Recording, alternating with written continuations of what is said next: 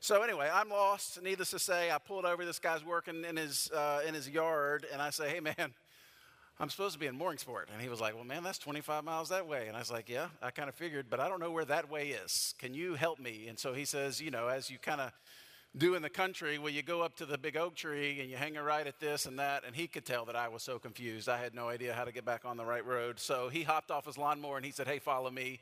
He jumped in this truck and took off to the main thing. I followed him to the right thing. He kind of waved at me in my ignorance, like, this guy will never make it home. And I did eventually. And A.W. Tozer, this famous theologian of the past century, has this famous quote, and I've used it before. He says, "A scared world needs a fearless church." And I believe that as the world puts their hope in things that aren't secure, namely in this season, even our health, there's nothing that is secure about these things. And as the world puts their hope in things that will eventually fade away, the church needs to be fearless. We need to point the world to the place where we can put our hope in something that is unshakable and unmovable. But I want to take that quote to really another level this morning and say this: a confused world needs a transformed church. A confused world needs a transformed church. Nobody knows exactly what to believe. Nobody knows what exactly to trust in. Nobody knows what exact news source we should be watching. Everyone has differences of opinions on everything. Have you not noticed that people's opinions today, I'm sure we've always had opinions, they're just stronger and more galvanized, and we feel like the world has got to hear what I think about this thing. Not many months into our marriage, Ashley came to me after we had been out with some friends, and she said, "You know what, Luke, just because you think it doesn't mean you have to share it." And I was like, "Man, that's good wisdom. I think I should apply that, right?" A confused world needs a transformed church. A church not playing games. Not a group claiming one thing but doing another. Listen, the days of lifeless religion are over. At least I hope they are. I think that's been exposed. No one's attending a Christian evangelical church today so that they can, better be positioned to sell life insurance or used cars. I think that's over with.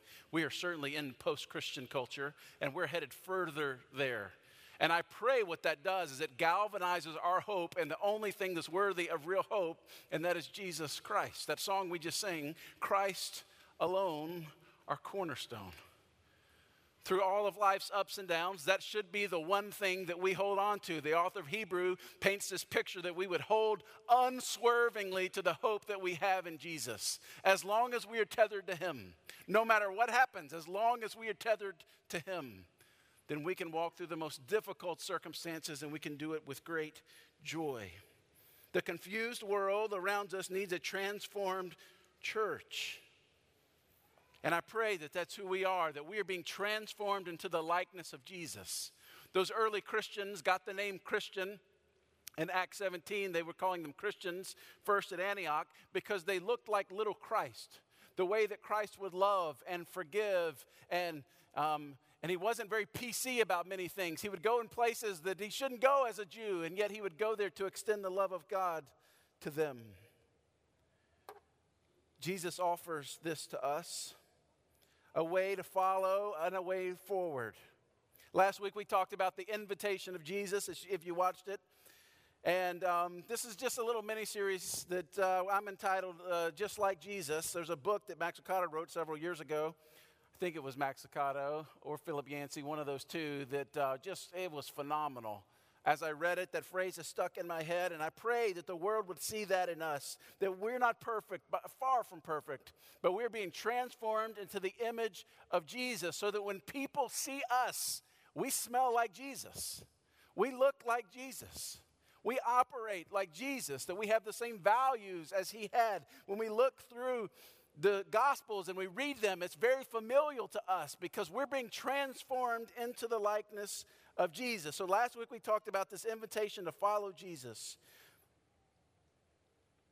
Just as I needed a guide on that way home when I was lost, we need a guide, not just directions.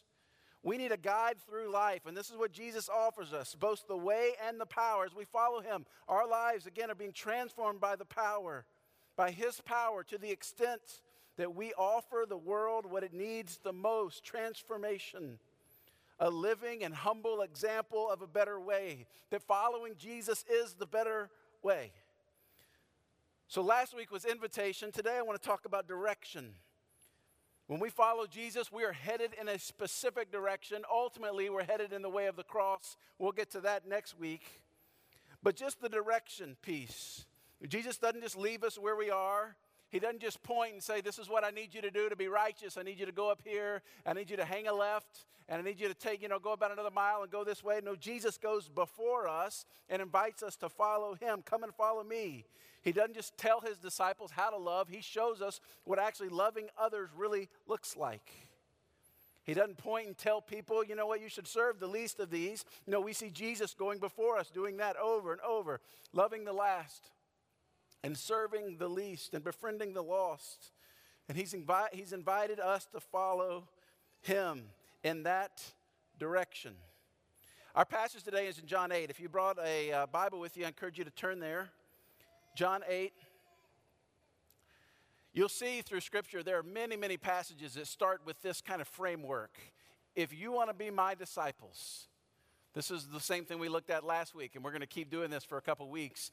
If you want to follow me, if you want to be my disciple, then you take up your cross and follow me. Last week, this is a little different. It says in verse 30, as I back up, I don't think I have this one on the screen. As he was saying these things, many believed in him. In verse 31, so Jesus said to the Jews, this is John 8, verse 31, Jesus said to the Jews who had believed him, if you abide in my word, you are truly my disciples, and you will know the truth, and the truth will set you free. You've heard that passage before. You see the clarification and invitation of Jesus. Hey, listen, let's forget about the religious games for a minute. If you really want to be my disciples, here's the context. The passage right above that, many Jews, right, who didn't necessarily believe in that Jesus was the Messiah, but there was a Messiah to come. They were not believing in him. And yet here's a group of people that began to believe in him. As he was saying these things in verse 30, many believed in him. So Jesus then said to the Jews who believed in him, he's inviting them to follow him, yes, but even more than that, to follow him in the direction that he is going on the way to the cross.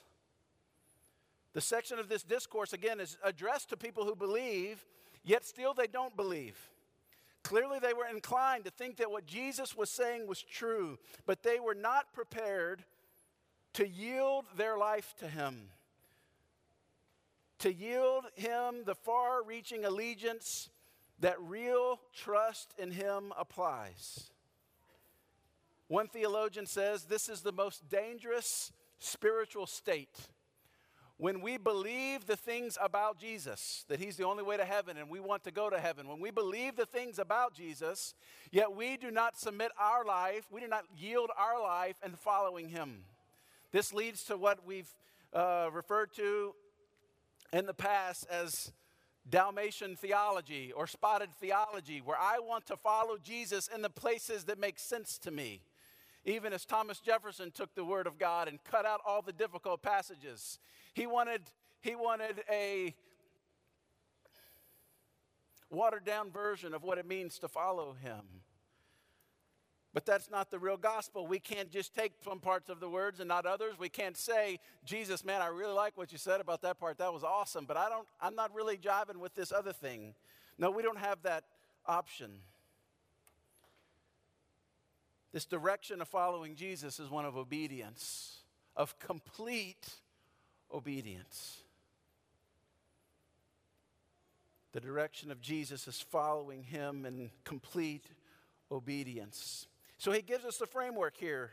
This is another one of those if statements. If you abide in my word, you are truly my disciples. And that's the phrase we're going to talk about for the next 15 minutes or so. If you abide in my word. One commentary defined it this way. That word abide means that we would welcome it, that we would bring it, we would be at home with it. We'd be living with it so continuously that it becomes part of our lives. that abiding in the Word is that there's this permanent influence or stimulus, and every fresh advance of goodness and holiness is coming through our relationship with the Word. This is not speaking of the cultural Christian who has a Bible, who walked an aisle maybe when they were in 3rd or 4th or 5th grade as a young one, but they are divorced completely from the teachings and following Jesus. No, this call, if you would like to be my disciples, he tells this group of Jews who had believed him, if you really want to be my disciples, if you really want to follow me, then part of that requires a really character transformation, that we follow him, that we abide in his word. Another translation says it this way: if you continue to obey my teaching, you're truly my disciples. Complete obedience. Whether it makes sense to me or not. The truth is, partial obedience is disobedience. Listen, there's a lot of things in Scripture that I don't love so much. That part where Jesus says that we need to forgive 70 times 7, meaning that if someone continues to offend us and continues to offend us, and they are always that way, and when we're around them, all they do is offend them, what are we supposed to do then, Jesus? Oh, you just keep forgiving them. Wait, okay, like seven times, right? The disciple said, like 7 times. Sure, man, I'm being so gracious to go 7 times and forgive someone for the same thing. And he says, no, like 70 times 7. Or maybe the part where he calls us to bless those who persecute us. Listen, it's hard to be friends with some of my neighbors who have loud dogs or who shoot fireworks at midnight. It's hard for me to befriend them. Can you imagine what this actually, the call of Jesus on our lives, is to bless those, to actually be a blessing to those who intentionally persecute us? That is a high and holy and unattainable, impossible call, unless the very Spirit of God is working in your own heart to transform you into the image of Jesus, where we see Jesus hanging on the cross, being crucified by these criminals that are so cruel. And what is the prayer that he prays over them? Father, forgive them. We see in the heart and life of Jesus how this is supposed to be lived out. It was lived out through him, and it's really possible to be lived out through us, again, through the power of the Spirit. If you continue to obey my teachings, if you abide in my word, this is the call. This is walking with Jesus or being just like Jesus. This is what the world needs to see. They don't need to hear all of your opinions, even as great as they probably are. They need to see Jesus. Jesus. That's what they need to see. And this is the very thing that the church is supposed to be. A city on a hill. No one lights a lamp in a dark room, puts a basket over it. That would make no sense. This is who we are. Jesus would say to his disciples, you are the light of the world. You are the agents of reconciliation. You're the ministers of change. You're the ones that are going to freely extend love, freely welcome people. The call from Jesus to us is one of complete obedience. Imagine the night before my wedding. And I sit down with Ashley and I said, man, I can't believe this is so exciting to be here. And we're just going to have just the most fruitful marriage I know. But I need to let you in on one little thing that I kind of plan to do is I'm going to be faithful to you for 29 days of the month. 29 days, you're my woman, I'm your man, complete faithfulness. But if it's okay, if we can just write this kind of in the vows, I want one day where I can do whatever I want to. One day where I can just go be with whoever I want to. That's ludicrous, right? I mean, do you know my wife? Like, I would not be living, even if I had actually proposed. And if she didn't kill me, her dad certainly would have. But this is what we do to Jesus. We say, Jesus, I'm going to take you up on the heaven part, and I'm going to take you up on the abundant life part. You know what, Jesus? I want to take you up on the joy unspeakable and full of glory part. I'd actually like to take you up on the unspeakable, the peace that's undescribable. I want to take you up on that part. But not on all these other parts. A few things from this verse, real quick. One, that spiritual growth is an ongoing process. It's an ongoing process. If you continue in my teachings, if you continue to obey my teachings, if you abide in my word, there's this ongoing process. Spiritual growth is an ongoing process. There's no such thing as instant maturity. It's a journey of incremental steps. Think about this, just the way your kids grew up.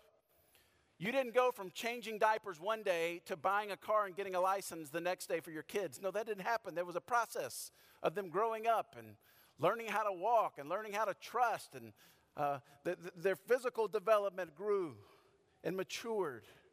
It was a journey of incremental steps. And in the same way, now yes, through the power of the Holy Spirit, there's a lot of change that can come quickly, but spiritual growth is this ongoing process. Let me let you in on a little secret. No one in this room has made it. None of us have been perfected. None of us are mature. We hopefully are maturing, looking more and more like Christ. Spiritual growth is an ongoing process. Look at Romans 12 with me just real quickly. This is Paul explaining to us this process of transformation. This is a verse you're likely very familiar with, Romans 12, verse 2. Don't conform to the pattern of the world, but be transformed by the renewing of your mind. Abiding in the Word, God's Word getting in our minds, filling our minds, renewing of your mind. Then you'll be able to test and approve what God's will is, His good, pleasing, and perfect will. This idea of metamorphosis is the actual word root. This ongoing process of changing into something else. Growing up. This quarantine, we've been locked in our homes, and I haven't seen a lot of people. And this last week or week before that, we went and served at the Hub, and RJ showed up. And he looked like a whole foot taller. Like, before quarantine, he looked like a kid, and now I was a little scared of him. Not really scared, but a little bit. He just grew up, and that's what happens, right? This is what should be happening in us, that we're maturing into the image of Christ. Can I ask you this question? Do you look more like Jesus today than you did just a few months ago? Maybe because of our pride, we might all say, yeah, of course I do. Maybe you should ask your wife that, or your husband that, or your spouse that, or your kids that, or your neighbors that. Transformed. Here's the second thing from the passage. Hold your place there in Romans 12. We're going to come back in just a second. Second truth from this passage in John 8, that spiritual growth is measured by obedience and not knowledge. Obedience, not knowledge. If you abide in my word. Man, if that's not true for where we're at, a lot of people know, but they don't obey. And people love the second part of this verse, that they'll know the truth and the truth will set them free. Everybody, since watching Braveheart, wants to be free, right? We want to. That's our chant, that we want to be free people. But Jesus says that freedom comes through a process. And that process is following him in the direction that he's going. He says, if you abide in my word, you are truly my disciples, and you will know the truth, and the truth will set you free. The truth doesn't come just through knowledge. The truth comes when we know the word and we obey the word. This is what James would remind us of. Hey, don't be foolish, people. Don't so deceive yourselves just to hear the word and to not do it. That's like a man that looks in the mirror and immediately forgets what he looks like. No, we're supposed to be hearers and doers of the word. So we not only just know the word, but we abide in the word. We welcome it into our life. We set it up in our life as the ultimate authority, as the foundation of everything that we do. Our whole life revolves around this. When we're stuck in a situation, we don't know the way forward. We ask God, what's the way here? Every second of every day, this is the constant communication we have with the Lord Jesus. Show us the way forward. Paul would go on and tell us in Romans 12, to flip back over there, give us a quick taste, Paul, of what it would look like for a Christian to really do this, to really be maturing. If I were to look at them, how would I know that they look just like Jesus? Okay, here's his list. Let love be genuine, or maybe your translation says sincere. Abhor what is evil, hold fast to what is good, love one another with brotherly affection. Outdo one another in showing honor. Don't be slothful in zeal, but fervent in spirit. Serve the Lord. Rejoice in hope. Be patient in tribulation. Be constant in prayer. Contribute to the needs of the saints. And seek to show hospitality. Oh man, here's this one again. Bless those who persecute you. Bless them and don't curse them. Rejoice with those who are rejoicing. Weep with those who are weeping. Live in harmony with one another. Don't be haughty, but associate with the lowly. When's the last time we've been associating with the lowly? Never be wise in your own sight. I'll stop there because the pain is getting intense, but he keeps going. Paul just makes it a little clearer for us. Spiritual growth is measured by obedience, not knowledge. The third point is this. Spiritual growth is based on God's word and not human ideas. Spiritual growth is based on God's word. Knowing and doing the will of God as expressed through his word and illuminated to us by his Spirit. If you abide in me and my words abide in you, he says in John 15, if you abide in me and my words abide in you, then ask whatever you wish and it will be done for you. By this you are glorified. By this my Father is glorified, that you bear much fruit and so prove to the watching world that you're actually my disciples. Spiritual growth is based on God's word. Here are the two things you really need in order to really grow through the word. One, you need a path and a process. You need a path. This is the way forward. We see Jesus on the way to the cross, and we're following him in this specific direction. We need a path.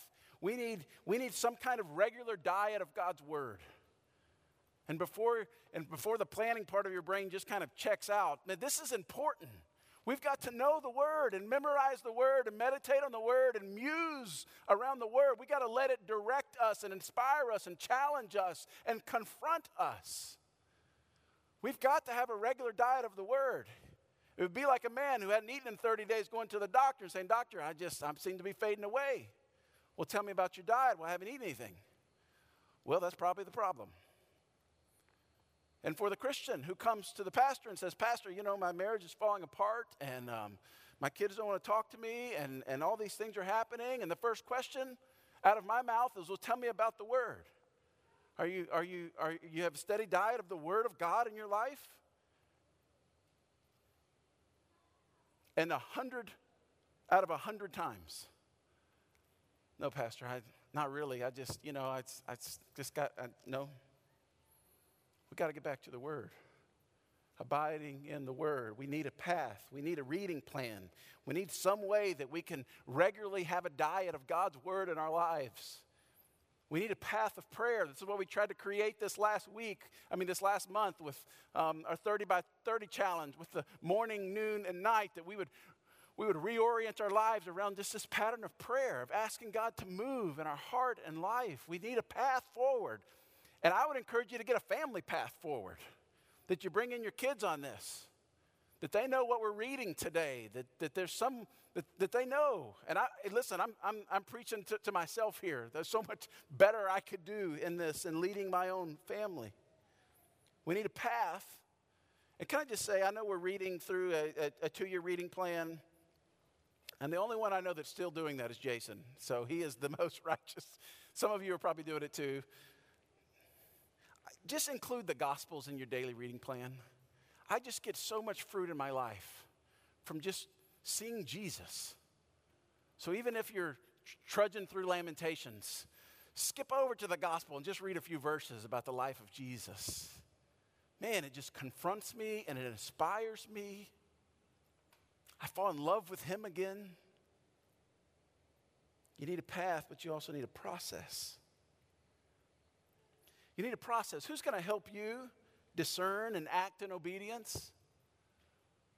That verse we just read in Romans 12 at the very end of 16, it says, never be wise in your own sight. I love that.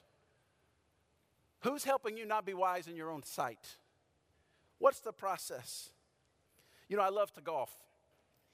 You wouldn't know it by how often I golf. I golf about twice a year. But I do love to golf. And there's one guy I go with, a pastor over in Dallas, who is like the best coach at golfing. So we get out there, and of course I hadn't played in 2 years. And I just say, hey, man, this might be rough. I haven't played in a couple of years. And he's like, man, it's okay. But after I swing, he gives me a few little pointers. And he's not one of those that's like talking down to me. He's just like, hey, man, if you would not strangle the golf club, I think you could probably hit it a little better. And if you would not swing with all of your might, you could probably hit it a little straighter. And I said, I'm not strangling, and I'm not hitting. And then he videos me while I swing. And then, it looks like I'm, murdering something. This is the value of a good friend who will walk with you and speak truth to you so that you're not wise in your own sight. This is the process. Who's going to call out your drift? Who's going to call out your laziness or lethargy? Who's going to be the one that says, I know you're saying this, but this is what your life actually looks like. Who's going to do that to you, but do it in love? Not one with a big truth club whacking you over the head every time, but someone who can speak gently to you and remind you of the ways of Jesus. You need someone. You need a path, you need a process, someone to hold you accountable.